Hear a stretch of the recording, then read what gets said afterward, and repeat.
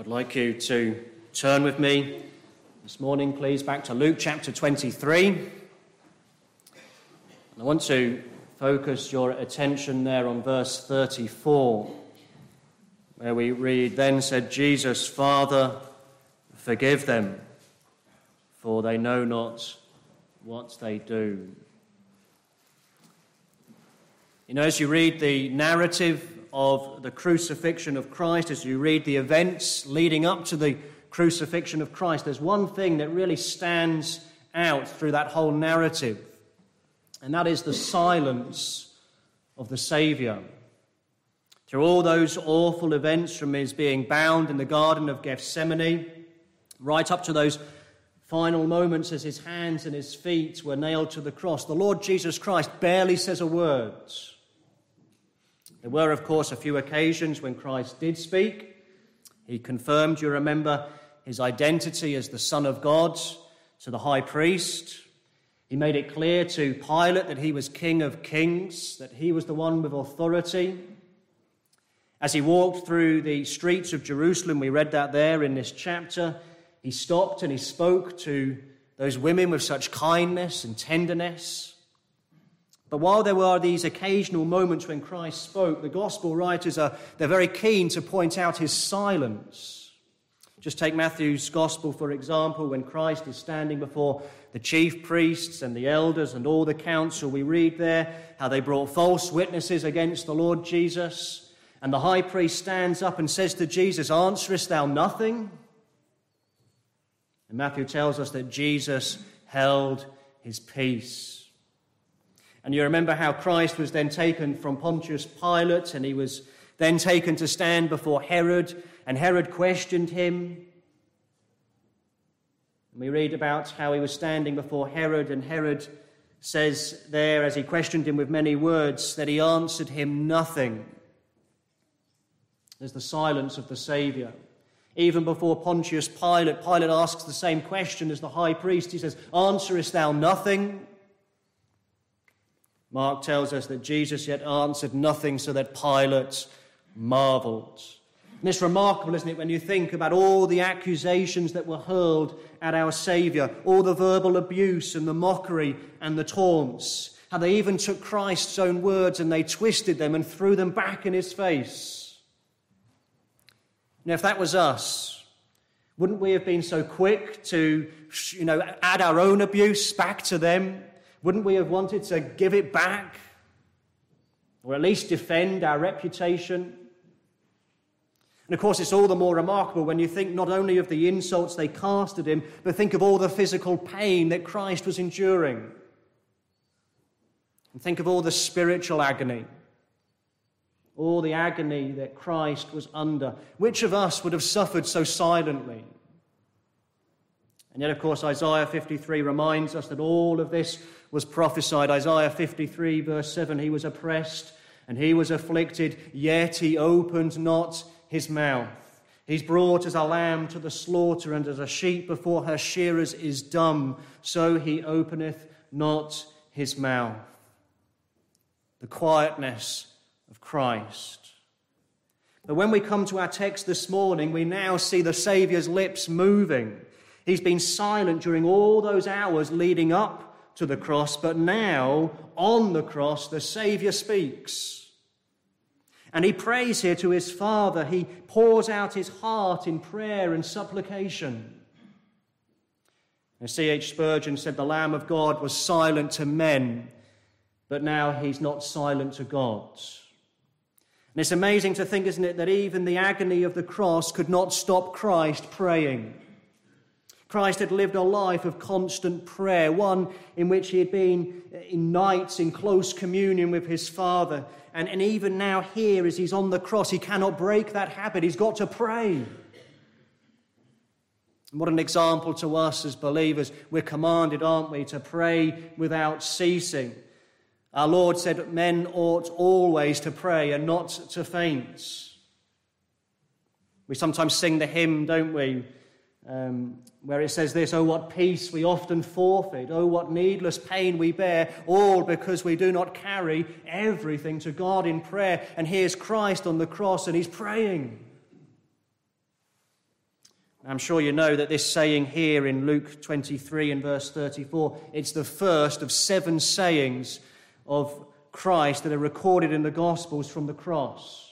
7 sayings that are full of instruction and full of excellence. Each one has weight and meaning to them. Remember Solomon, he said that a word fitly spoken is like apples of gold in pictures of silver. And each of the 7 sayings of Christ on the cross are like that. They're like apples of gold in pictures of silver. If we were to take time to study each of those 7 sayings, you'd discover that Christ, in these words, he displays just a complete self-forgetfulness. He's got no concern for himself on the cross. Rather, what you see as he's hanging on the cross is a deep love for his people. And these 7 sayings really reveal the heart of Christ. And so this morning I want us to take a few moments to peer into our Saviour's heart as we look at this prayer of Christ as he says, Father, forgive them. And I want to notice 3 things with you this morning. And the first thing I want to draw to your attention here is a priority. A priority. Just stop and just think here for a moment of where the Lord Jesus is as he prays this. He's on a Roman crucifix. He's hanging like a common criminal between heaven and earth. Either side of him are these 2 malefactors, these thieves. He's been numbered with the transgressors. And surrounding that cross, there is this baying crowd pouring out these words of poison and contempt towards the Saviour. It's all aimed at him.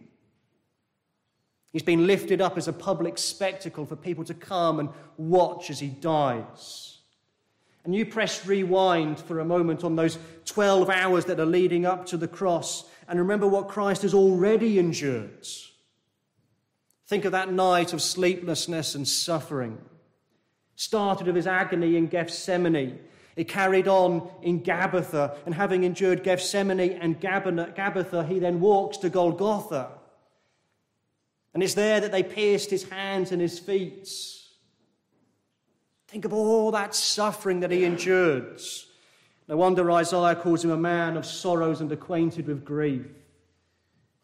And you know, friends, as we read the narrative of the crucifixion, we have to be so careful. Careful that we just don't pass over these events as if they were nothing. You know, we can so easily read the record and have such a coldness in our hearts and never stop to think of the reality of it all and the pain and the suffering of Christ. And we can also never stop and think about its meaning, its spiritual meaning and its spiritual significance. What Christ went through here was the most unimaginable suffering. Not just physical suffering, but spiritual suffering. Spiritual suffering as God the Father took out that sword of divine justice and pierced the very soul of his Son. And you know, believer, it was all for us. Isn't that wonderful? All the suffering of Christ, it was for us. And so as we come to this prayer this morning, let's not detach these words from its context. Christ is suffering. And yet his very first words on the cross to his Father in all his excruciating agony are not anything to do with his pain. He doesn't pray for his pain to be taken away. Christ doesn't seek for his suffering to end. That's amazing, isn't it? He's thinking not of his injuries, but rather he's thinking of his enemies. More importantly than not, he's not only thinking of his enemies, but he's thinking of their forgiveness and their sin. And so he prays, Father, forgive. Isn't that amazing? If that was us, wouldn't we have desired to be relieved of our pain, to be put out of our misery? But not Christ. Christ looks at this crowd of sinners and he does so with a tenderness. He does so with this forgiving spirit. He's thinking of their sin and so he prays this prayer. And Christ is showing to us here the greatest priority of man.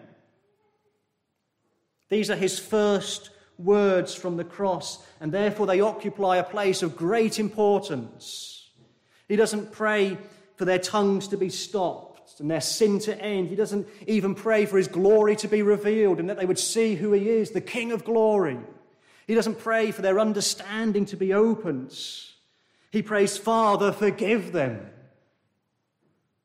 And Christ is highlighting here man's greatest problem and man's most pressing needs. Man's greatest problem is his sin, and man's most pressing need is for his sins to be forgiven. The crowd below Christ, they had sinned, hadn't they? They were crucifying the Lord of glory. They had taken the unblemished Lamb of God and they had pierced him and nailed him to that tree. I mean, in one sense, we couldn't imagine a worse crime than that, could we? Taking God's beloved Son and killing him. The one who came to dispense mercy and grace, the one who came to save sinners, they're killing him.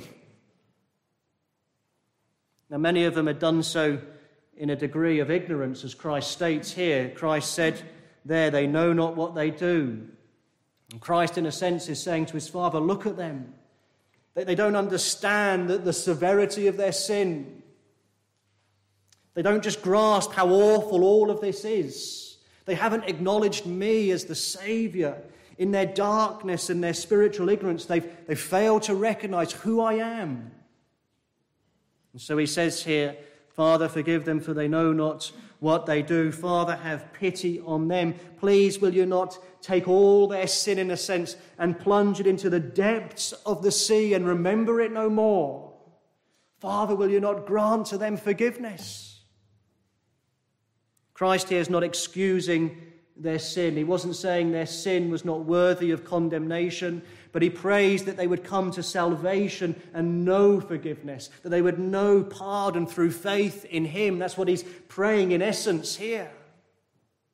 And friends, do we see this as the one thing most needful? What a person most desperately needs is not a better education or a more comfortable life. It's not a more favorable environment to live in, to have more money, more possessions, more holidays. What a person needs more than anything else is for his or her sin to be forgiven. Let me just make an aside here for a moment to those here this morning who are unsaved. Friends, this morning, if you're not a Christian, this is your most pressing need. It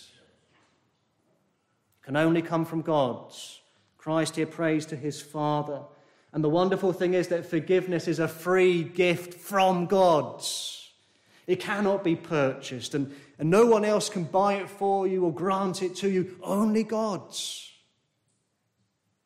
You know that word there that Jesus used, that word forgive there. You know, it's a word that means to pay and cancel a great debt. That's what our sin is like.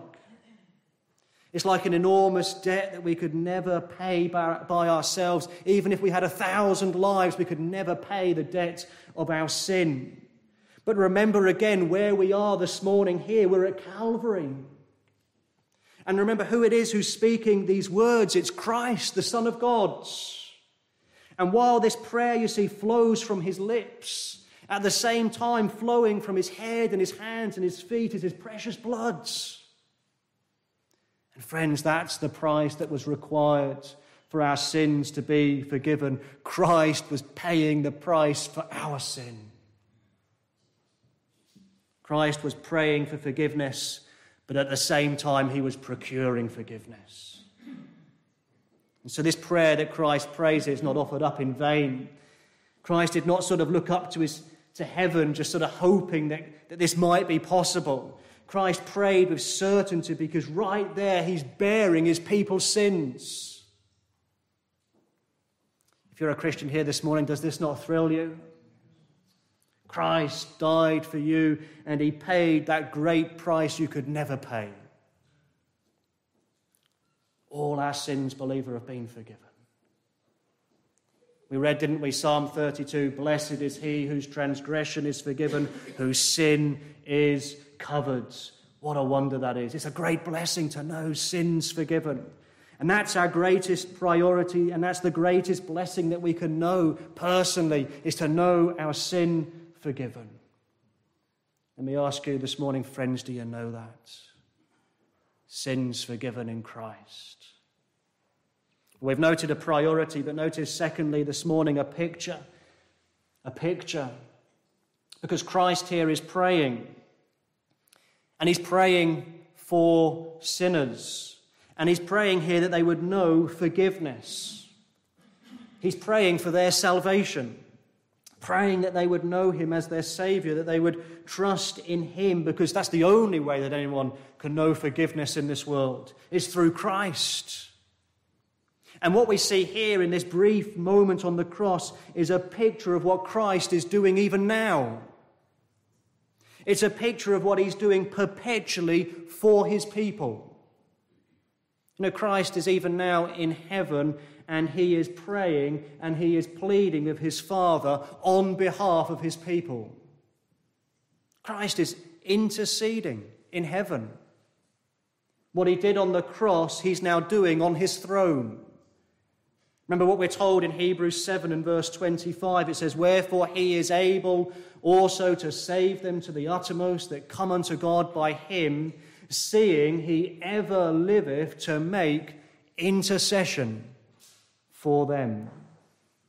Friends, Christ is alive, and he's in heaven, and he lives to make intercession for his beloved people. Believer, this morning, Christ is praying for you. He does so as our great high priest. The high priest, you remember, they not only had to carry out the sacrifices, but they had to take that blood and they had to sprinkle that blood on the mercy seat. And Christ is our great priest, having made that perfect sacrifice. He's now entered heaven. He's gone through the veil, carrying, as it were, his own blood. And there he intercedes for his people. And his blood is speaking even now to his heavenly Father. And it speaketh better things, you remember, than that of Abel's. His blood pleads for his people. And this cry from the cross here, it's a picture of what's taking place now in heaven. Christ is our priest, and he's our advocate. He's pleading for us. Satan, the accuser of the brethren, accuses us before God, but Christ stands and pleads on our behalf.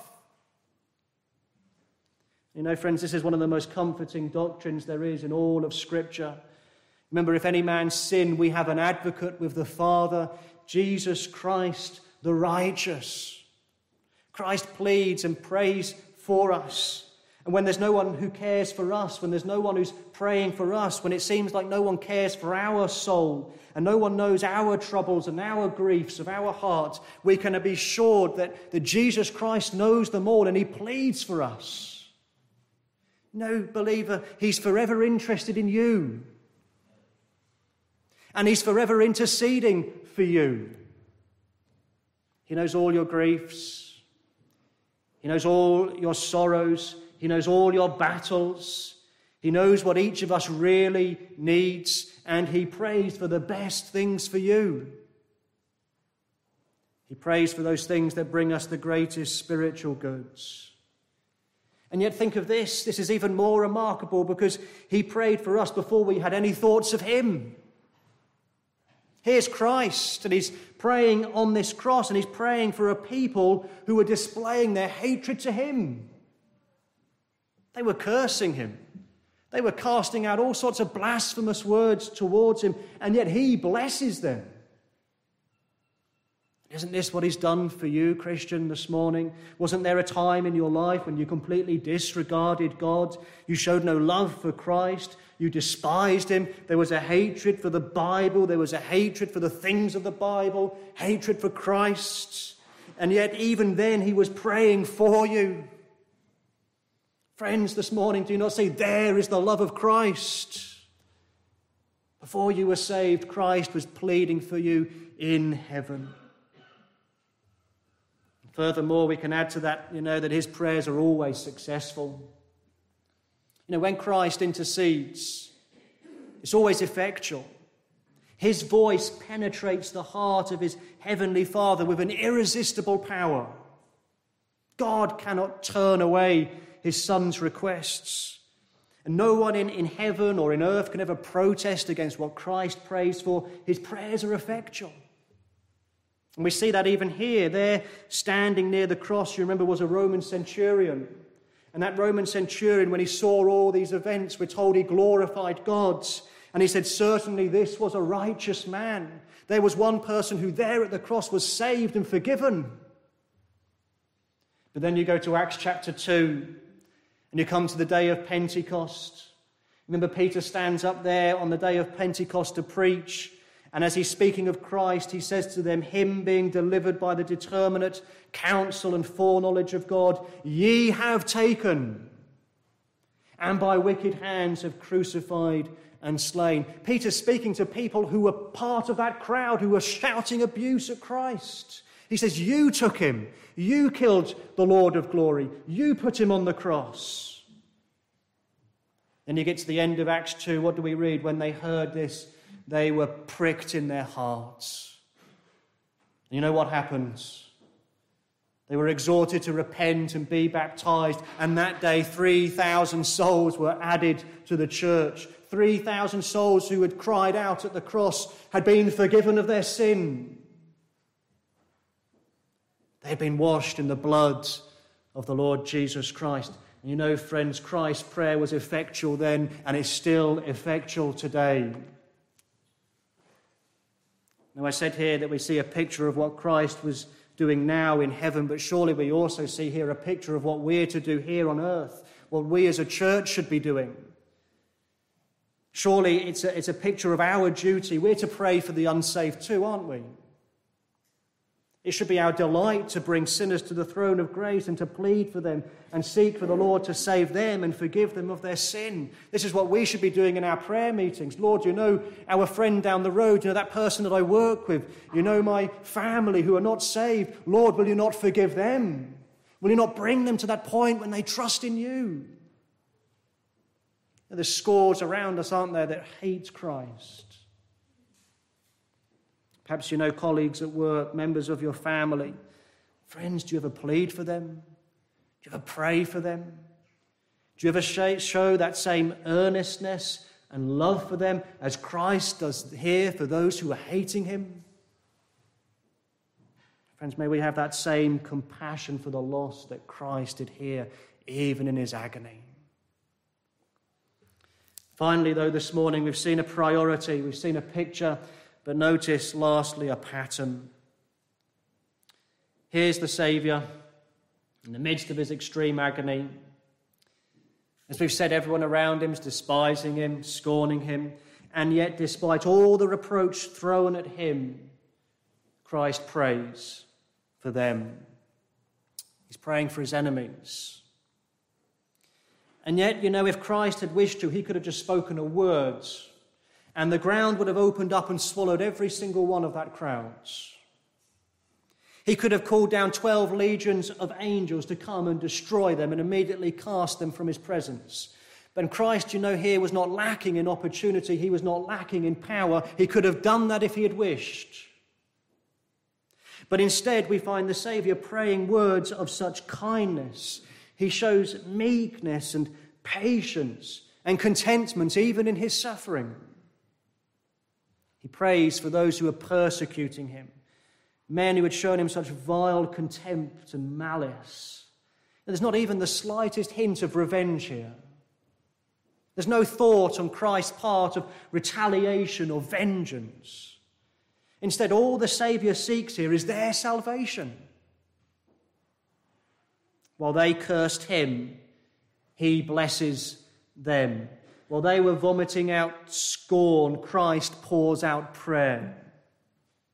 You know, Thomas Manton, the Puritan, put it in this way. He said, the best of mercies Christ desired for the worst of sinners. But isn't it true that when we are in pain and facing trials, we're so quick, aren't we, to forget even our friends, but Christ here at the height of his agony remembers his enemies. Remember what Peter said, 1 Peter 2 and verse 21. He said, who, when he was reviled, reviled not again. When he suffered, he threatened not, but committed himself to him that judgeth righteously. And friends, he leaves us here with an example. And friends, the same spirit, you see, that same love that was in the heart of the Saviour should beat in ours. That same sweetness and mercy and meekness should mark our lives as Christians. Christ has commanded us to love our enemies. He says, bless them that curse you, do good to them that hate you, and pray for them which despitefully use you and persecute you. We're to be merciful even as our Father is merciful. There's so many examples in the Scriptures. David did this. Psalm 35, you can read there of him praying for his enemies, praying for those who had brought false witness against him. Read there how he humbled himself, how he fasted, even when his enemies were sick. You see, we're not to simply act like a sponge in the wake of persecution and hatred. We're not just to sort of sit there with this sort of stoic attitude like an inanimate object and just let hatred pass over us. We're to do the opposite. We're to respond positively with love. We're to receive evil and yet return good to our enemies. Paul could say, couldn't he, to the church at Corinth, that being reviled, we bless. And we're to have this same forgiving spirit. We're never to seek revenge. The world encourages revenge. I remember as a child, there used to be a program on TV, Get Your Own Back. It was a great program to watch as a child. The whole point was that you got someone on and you wanted to get your own back on, usually a mum or a dad or somebody that you knew, and you got to plunge gun call over them at the end of the show and get your own back. The world encourages this. It says, don't get mad, get even. It says revenge is a dish best served cold. But the Scripture says no, vengeance belongeth to the Lord. Rather, we're to seek the good of others. Two things that should check us. Firstly, God forbids it. Secondly, because God has forgiven you.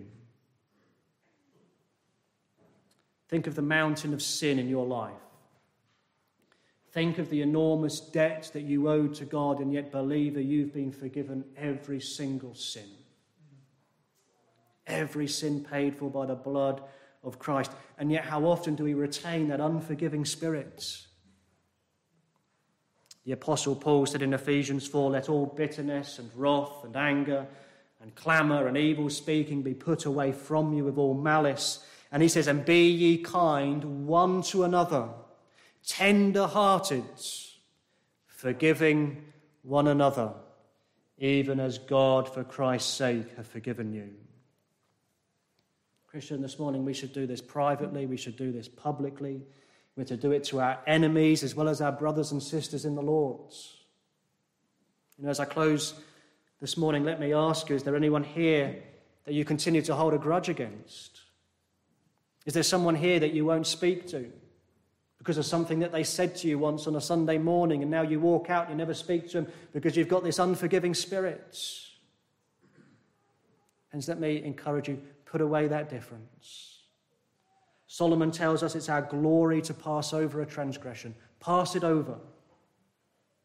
Peter reminds us not rendering evil for evil or railing for railing, but contrariwise blessing, knowing that ye are thereunto called, that ye should inherit a blessing. Friends, this morning may the mind of Christ, our Saviour, live in each one of us. Let's pray. Heavenly Father, we thank Thee for these words of our Saviour Jesus Christ. And we pray and thank Thee that our sins can be forgiven because of what Christ did at Calvary. And we thank Thee that even now He pleads on our behalf in heaven. And we ask, Father, that the same Spirit that is in Christ would be in us, that we would have that forgiving spirit, to be tender-hearted, because we know that all our sins have been forgiven by Thee. Help us in these things, we pray, for Jesus' sake. Amen.